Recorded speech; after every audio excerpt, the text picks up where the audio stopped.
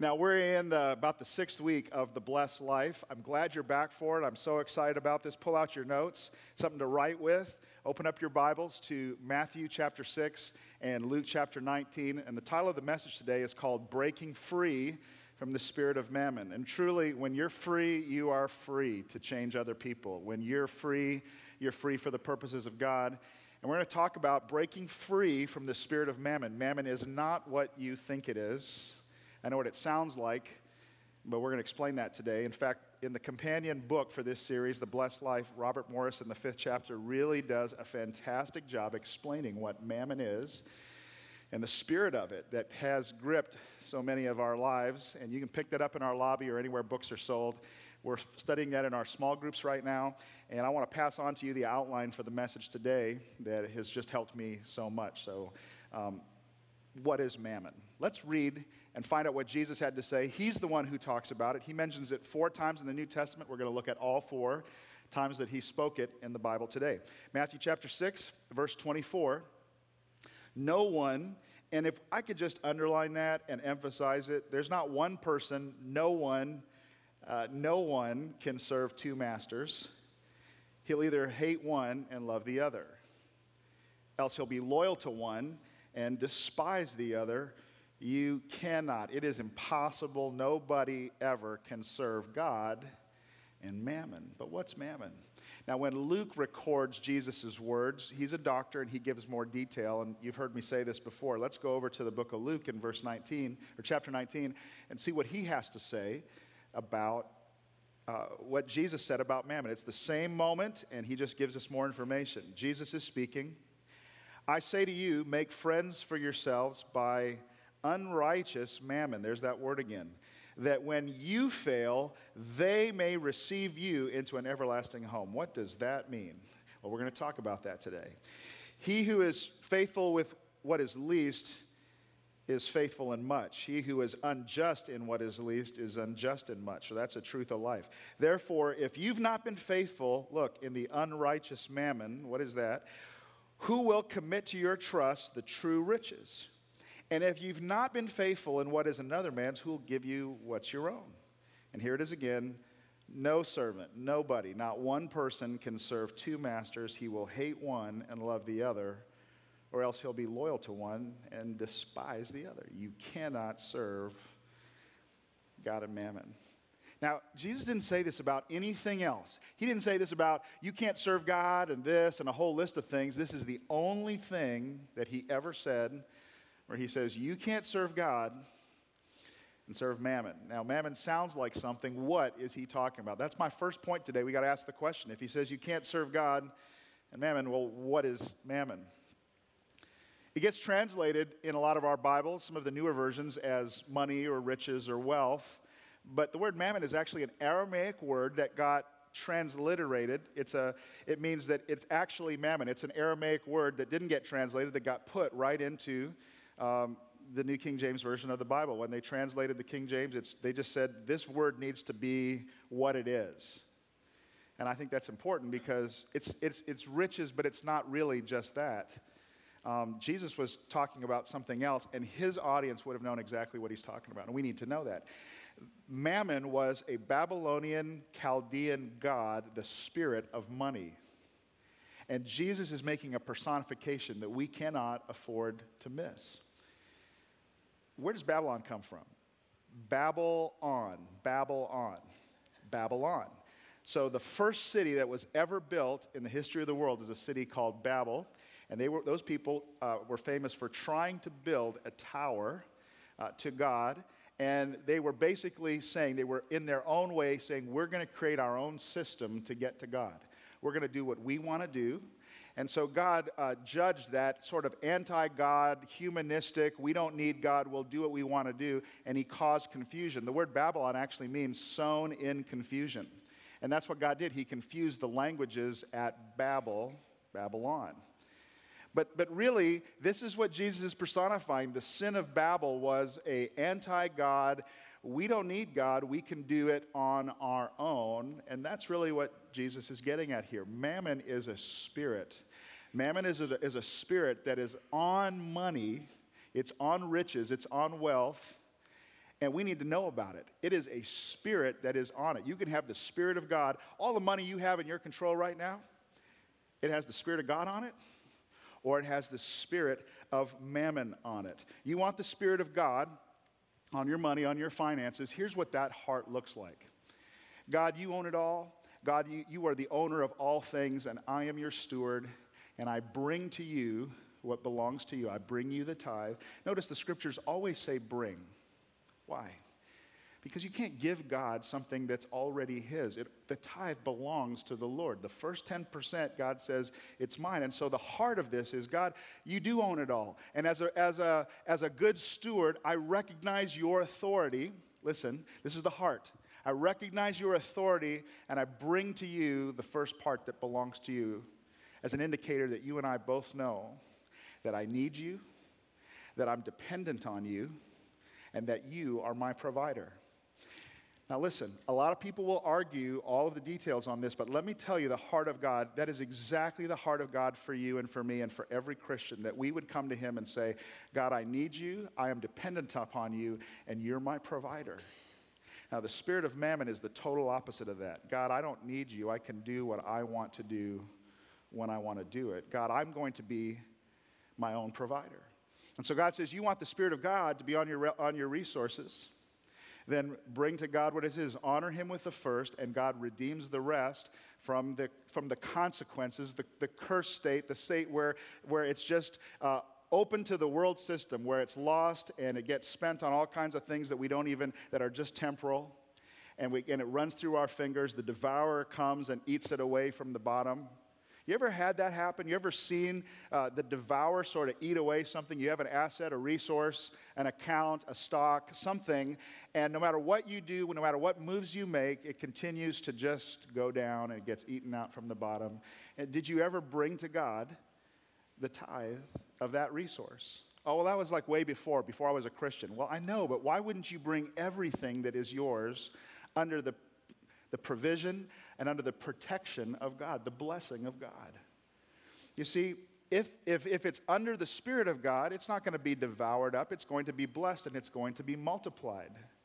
But let me tell you, this is a spirit, and I know you're kind of thinking this through, but let me show you how it's a spirit. Jesus said, and he was really clear, he says it's impossible to have two masters. You can't have one master who is God, and you can't have another that's saying a different voice to you, and Mammon has a voice. No one can serve two masters. You'll hate one, you'll love the other. You'll be loyal to one, but you will despise the other. A lot of Christians actually despise God. And here's what I mean. Something happens, something breaks, something is lost, something is stolen, something gets eaten out from the bottom, the devourer is eating it, and the person actually blames God. God, why are you letting this happen to me? See, that's what Mammon will do. You'll be loyal to one and you'll despise the other. And most of us have unknowingly grown up under the voice of this spirit, a spirit that never, ever delivers on its promise. Mammon is trying to take the place of God. You don't need to depend on God. You need more money. You don't need really God. I mean, I know you say you need God, but what I really need in life is more money. I mean, if I had more money, then I would be significant. People would respect me. People would, I would have an identity. I would be somebody. Or I would be happy. I'd have a better marriage if I had more money. Or I would have security. I would have freedom. I could do whatever I wanted to do. See, that's the subtle voice. If I just had more money, but here's the funny thing. All of us know that's not true. All of us, if I had more money, I would have less stress. You ever heard that voice? Well, that's just not true.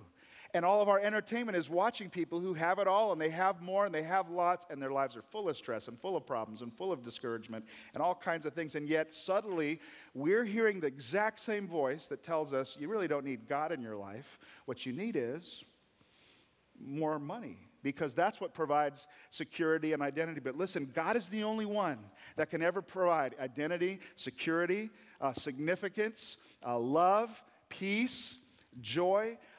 God's the only one that can provide that for you. And yet, Mammon, the spirit, is whispering to you, yeah, but I provide that for you. It's trying to take the place of God. Mammon is looking to be your master to the point where you don't have money, money has you. And it's an anti-God, the spirit of Antichrist. You say, wait a minute, what do you mean Antichrist? Yeah, the spirit of Mammon is a spirit of Antichrist. You know, the book of Revelation talks about in the end, the Antichrist isn't going to come and threaten people with, he's not going to have horns and look all evil. He's going to come in as a hero, and people are going to be excited. And he's not going to control the world with the threat of nuclear war or terrorism. He's going to control people, listen, under the threat of not being able to buy or sell.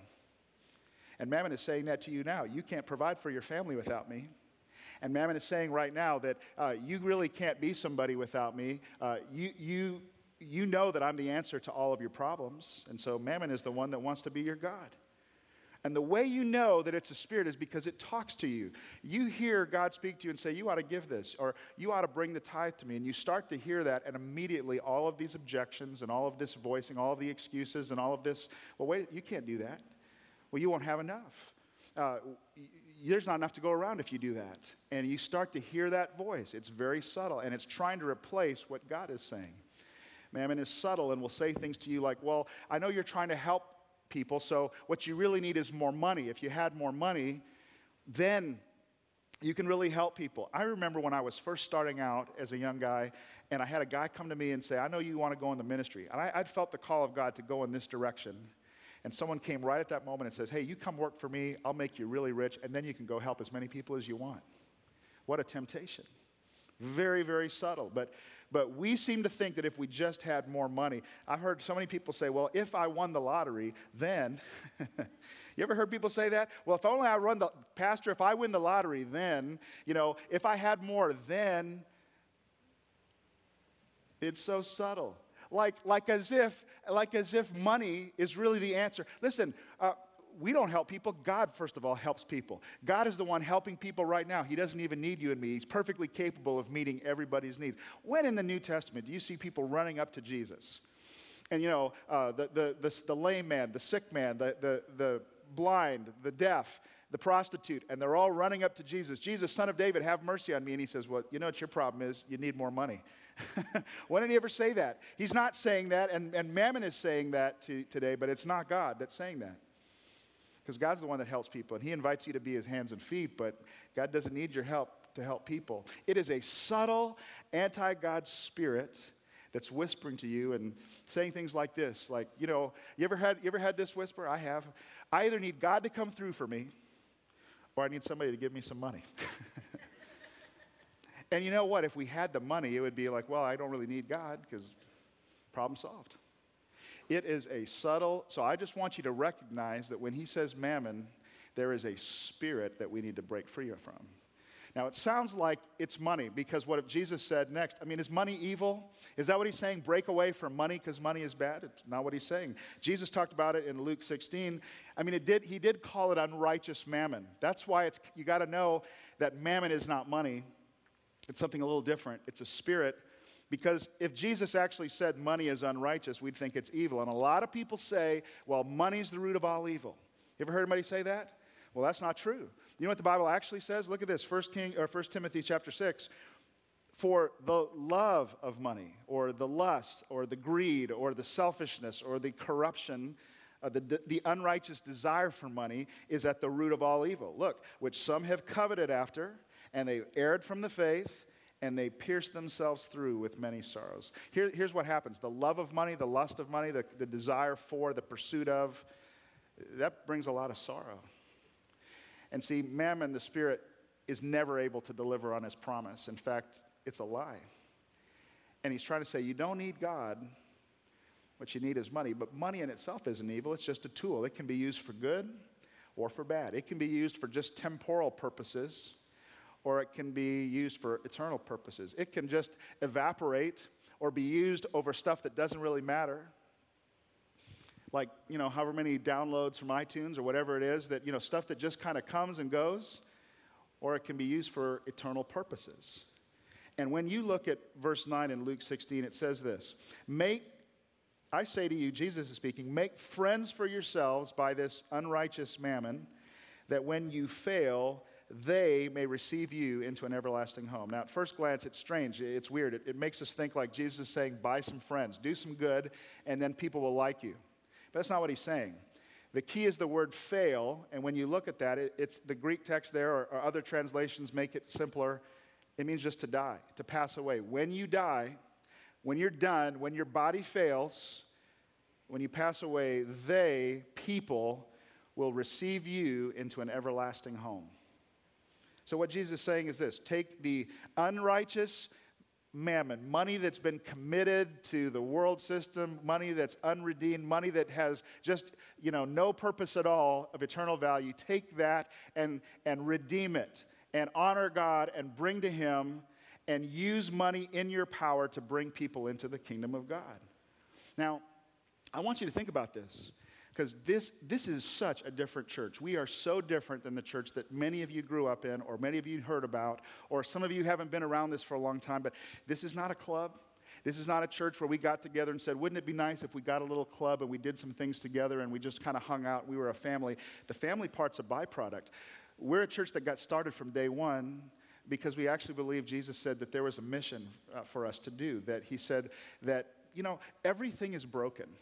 Do you realize that? Everything in this whole world is broken.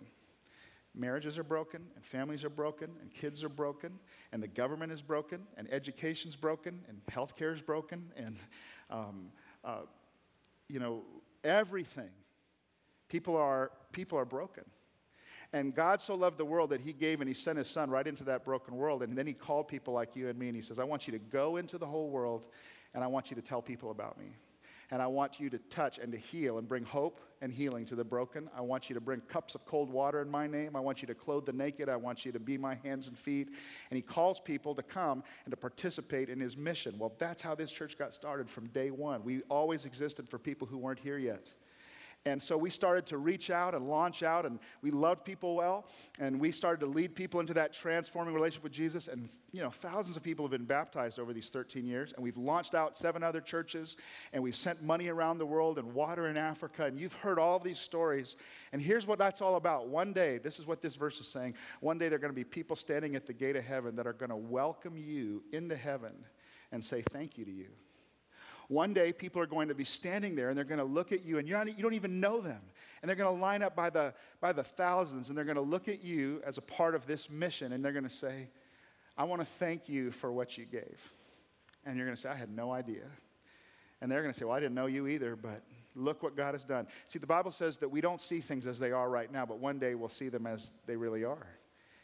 And, when my dad was 8 years old, I don't know what most 8-year-olds do in church, but imagine when you're 8 years old and you're in grown-up church, and you're probably looking out the window and something. But one day when he was 8 years old, the church that he grew up in, a little church in Western Canada in Saskatchewan, about 50 to 60 people, they brought in a missionary that they supported, a missionary from Japan.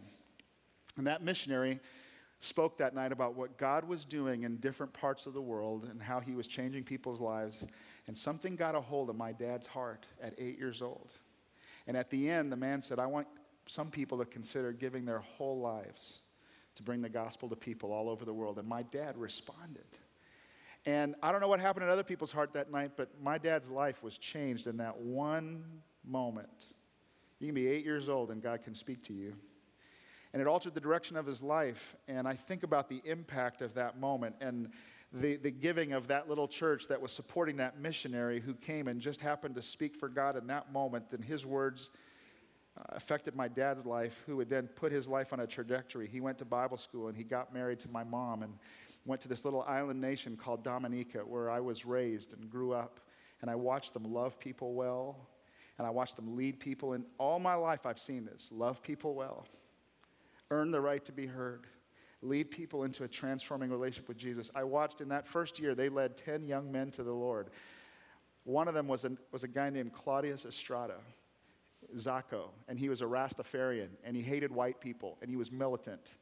And my dad just loved him well, met him on the street, and became his friend.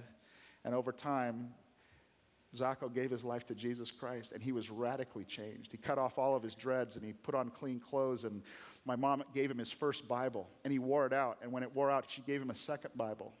And they helped him find a place to live, and they helped him get off of drugs, and they took him in, and they began to minister to him and to train him. They even funded him to go to a Bible college where he became a pastor. And he went back and he started a church in the island nation of St. Thomas, Virgin Islands, where today there's a church of thousands of people that he's the pastor of. And not only that, as people immigrated from the Virgin Islands to the U.S., he's got a second church in Orlando, Florida today, where there's thousands of people in Orlando. And somewhere along the way, God put a burden on his heart. He was asked to go and preach in Japan. And he's in Japan, and he started a church in Japan, and he flies back and forth to Japan where he's launching pastors into a church planting movement. Is that crazy? A Rastafarian in Japan who hated white people, who had his life changed, and I think about the impact. I'm just tracing. I think about the fact that we're here today and the impact that had on my life and what is happening in Indianapolis. And I think back to a little group of people that were in a small little church, and they just gave to a missionary. And people are going to line up in heaven by the thousands. They're going to say, I want to thank you for giving to the Lord because it changed my life. You see, money's not evil. It's just a tool. In fact, money can be used for just things that are wasted, or they can be used for things that are eternal. The only things that will ever last for eternity are people. And God says there's something really powerful about giving something that's going to last for eternity, that's going to change the lives of people forever, and people will literally thank you. So the question then is, well, what should I do with my money? And I got an easy 2-word answer for you. It's very simple. Write this down. Good steward. Be a good steward. That's all God is asking you to do, is to be a good steward. God, you own it all. In fact, when you say it the right way, it's I'm God's steward. It's not what does God want me to do with my money. It's God, what do you want me to do with your money? God, what do you want me to do with what you've entrusted to me? You know, it's amazing how when we honor God with the first, and then we use the rest of the 90%, how it's blessed and protected, and God blesses us and takes care of us and meets our needs, and we never lack. And we still walk around with a heart, God, use me to bless others. It's amazing what God does. You've heard the stories. I grew up all my life in that environment, learning how I should be and what I should give and how the tithe is the Lord's. And then that gets tested for all of us at some point in our life when difficulty comes. So we were married, my wife and I, first year in, and April came around, our first April, and we had a tax bill. Never had that happen before, and it was for $9,000. Well, it wasn't really 9,000, it was 900, but it felt like 9,000. It was just huge. And where are we going to get $900? We were very poor. And we were like, what are we going to do? And it said it had to be paid in 30 days. And we didn't know. We just thought if you didn't pay it, the IRS would come and get you or something. You know, so that Saturday, we sat down, we wrote out our tithe check, $160. You need to understand something. You know, we knew this, and this is where it gets put to the test. You can only do one of two things with the tithe. You can bring it to God because it's his, or you can steal it, and you can keep it, and you can withhold it. And we knew we weren't going to do that, but we were scared. And I remember we put our hands on our checkbook, and we prayed. We said, Lord, we don't have this for this bill, but we're going to trust you, and we're going to do what you say, and we're going to watch you provide. The very next day, somebody came to me and said, hey, I've got a job for you to do. Would you take it? Young guy, would you chop some wood for me? And he paid me. I made a little extra money. Tuesday, we get a letter from someone who said, we didn't come to your wedding. We feel kind of guilty, and here's a check for $200. And on it went like that through the month until the end of the month on our little ledger, we had $900 exactly, which we wrote, and we paid off that bill. God provides. God meets your needs. Try him and test him and see that he will not provide and protect. That is what's so amazing about living the blessed life, is how he takes care of you. And you might be thinking, well, I don't have a whole lot. And I haven't really been paying attention much to this because I don't have a lot. You're talking to those rich people and people who have more money to give, and it's not really, I'm not living the blessed life. Listen, if you think that you have to have more in order to be a good steward, if you think that you have to have a lot for this to apply to you, if you think that you have to have, listen, lovingly, I just want to tell you that if you don't become a good steward now, you'll stay this way the whole rest of your life. You'll never have more. You see, you're supposed to learn how to be a good steward of whatever it is that you have in your hand. In fact, Jesus said this. Didn't he say, if you're faithful in what's least, he who is faithful in what is least is faithful in much. If you're unjust in the little things, you're going to be unjust in much when you have a lot. You need to understand that God doesn't give much until he finds a good steward. God gives you a little to see what you'll do with it, and to see what kind of a steward you will be, and to see what kind of a heart you'll have. And to the one whom he finds faithful, he blesses and gives more. In fact, Matthew 25, the parable of the talent, says that he actually blesses the one and gives more to the one who's faithful, and he takes away from the one who's unfaithful and gives it to the one who is. That's a kingdom principle. In fact, Jesus said it here again, Luke 16:12. If you've not been faithful in what is another man's, who will give you what is your own? I mean, could it be even that he's referring to the tithe there? If you won't bring to God what's his, how will he ever bring to you what is your own? It says in verse 11, if you've not been faithful in the unrighteous mammon, and I love this, who will commit to you true riches? You know what true riches are in this context? It's people. People that'll last forever. If you can't be faithful in unrighteous mammon, and why would I ever give you influence and leadership and give you influence in life in people that I'm trying to reach? I took my daughter Jordan to Indiana Wesleyan University on Friday. They had this big, tour day, and I took my daughter there, and it hit me hard. She's my middle daughter, and I started realizing my baby Jordan is going to college. I am that old. And I was sad and I was excited for her because I could see her just thriving there, and I could feel the sadness of like, my baby's going to college. And then we're going through the buildings, and we go to this chapel service, and I'm sitting in the chapel. And as a dad, I start realizing my daughter's going to be here. And I start scoping out the room. And I'm looking at these boys. I'm thinking one of these jokers is going to try to date my daughter.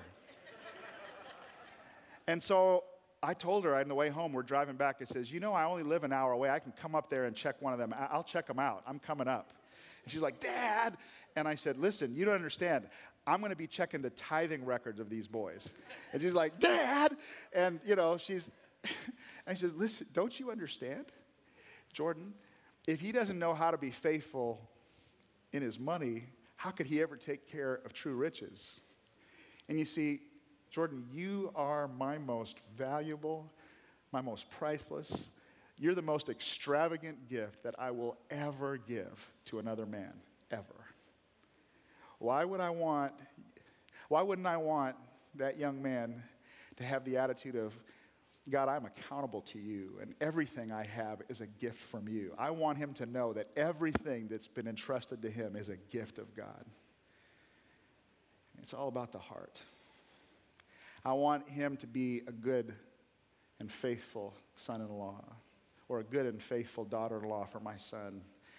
And that's who I want to entrust my true riches to, you see. And that's what God wants for each of you. He wants you to be a really good son or a really good daughter. He wants you to be a good steward. He wants you to be faithful, and he wants to use you, and he wants to bless you, and you're precious to him. And he's looking to see what kind of a steward you're going to be. So I close you with this picture. Here's God, and he has it all. Owns everything, owns the world, all resources, no lack. He has everything in his hands and in his power. And over here is that everything is broken, the whole world. Everything is broken.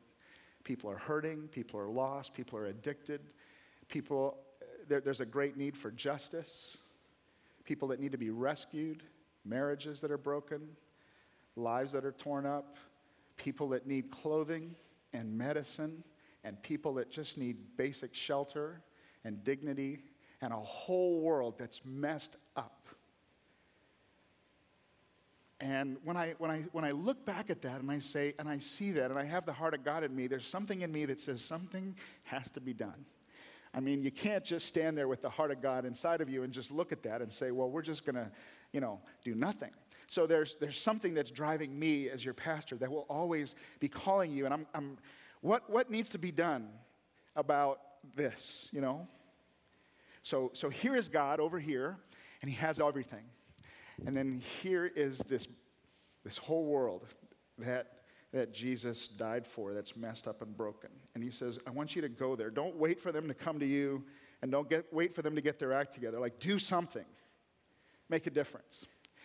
And do you know what's in the middle between that? Us. Us. You and me, people who follow Jesus. And what kind of stewards are we going to be? Are we going to be good stewards or bad stewards? And so God looks at my heart, and he looks at our heart, and he says, God, if you'll bless us, we'll put you first. And God looks at that heart, and so he gives a little to see what we'll do with it. And when he sees us move into action, God says, well, then I'm going to give you more. Listen, there is no limit to how God will bless a faithful steward whose heart gets wrapped up in building the kingdom of God. There is no greater cause than the kingdom of God. There's no greater cause than his church. There's no greater mission than the mission of Jesus. And to the person who says, God, you see, this is the total opposite spirit of the spirit of Mammon. He says, you don't need God, and you just need to think about you, and you just need to build your own life. When the purpose of life is so much greater, and the purpose of life is God's calling us to be his hands and feet and to do something. And God says, to the person who gets their heart right and who is a good steward, there is no limit to how I'll bless them. We made the decision to come here years ago, and I didn't know one person in this state, and I felt, God, you're calling me to go to Indianapolis, and I don't understand it because I don't know anybody there, and it's scary. And I was 29, and we didn't have any money to go do this. But my wife and I felt compelled enough that we quit our job, and we said, God, we'll go. We'll start making preparations. And in that time of insecurity where we didn't know where the next paycheck was going to come, we took out of our savings account this one day, we felt, let's just give everything. And that was one of those moments we just emptied our savings account and we said, God, we're going to give this to you because this doesn't go very far anyway. But you've called us and we're going to trust you to provide. I remember at the time the big check for us was $1,000 and I gave it in the offering. That afternoon, I got a call from a friend of mine who was in our church. He was an accountant, and he said, I want you to come over to my house. I have something for you. When I got there, he says, you remember Clancy Taylor, Captain Taylor? Clancy Taylor was a retired U.S. Airways pilot whose wife had died 2 years before. And 2 years before, the accountant who was who was working for him called me and said, can you go visit this man? He's really hurting. He's really broken because of the loss of his wife. And so as a young man, I heard this. I went over there, and I just knocked on his door, and I started to befriend him. And about 3 visits later, on the 3rd visit, Clancy opened up his heart to Christ and gave his life to Jesus and became a follower of Christ. So here's 2 years later, and I'm standing there in this guy's living room, and he says, Clancy has something for you. I was doing his taxes. He needed to make some larger contributions for his taxes. And he wants to give this to you for whatever ministry you want to use it for. I took that check and went back to my car, opened it up, and it was a check for $10,000. 10 times what I had just given in the offering that morning. And I began to cry, and I knew at that moment, that's the fingerprint of God. He is going to meet all of our needs. And I want you to know something. That money wasn't for us. We never received the $10,000. That's the whole secret of this whole thing. This is not a give-to-get kind of a mentality. I know you've heard that. I know some of you are skeptical, and you've heard people preach the whole give so you can get thing. We didn't receive that. That money wasn't for us. That money went. That was the first offering for Heartland Church.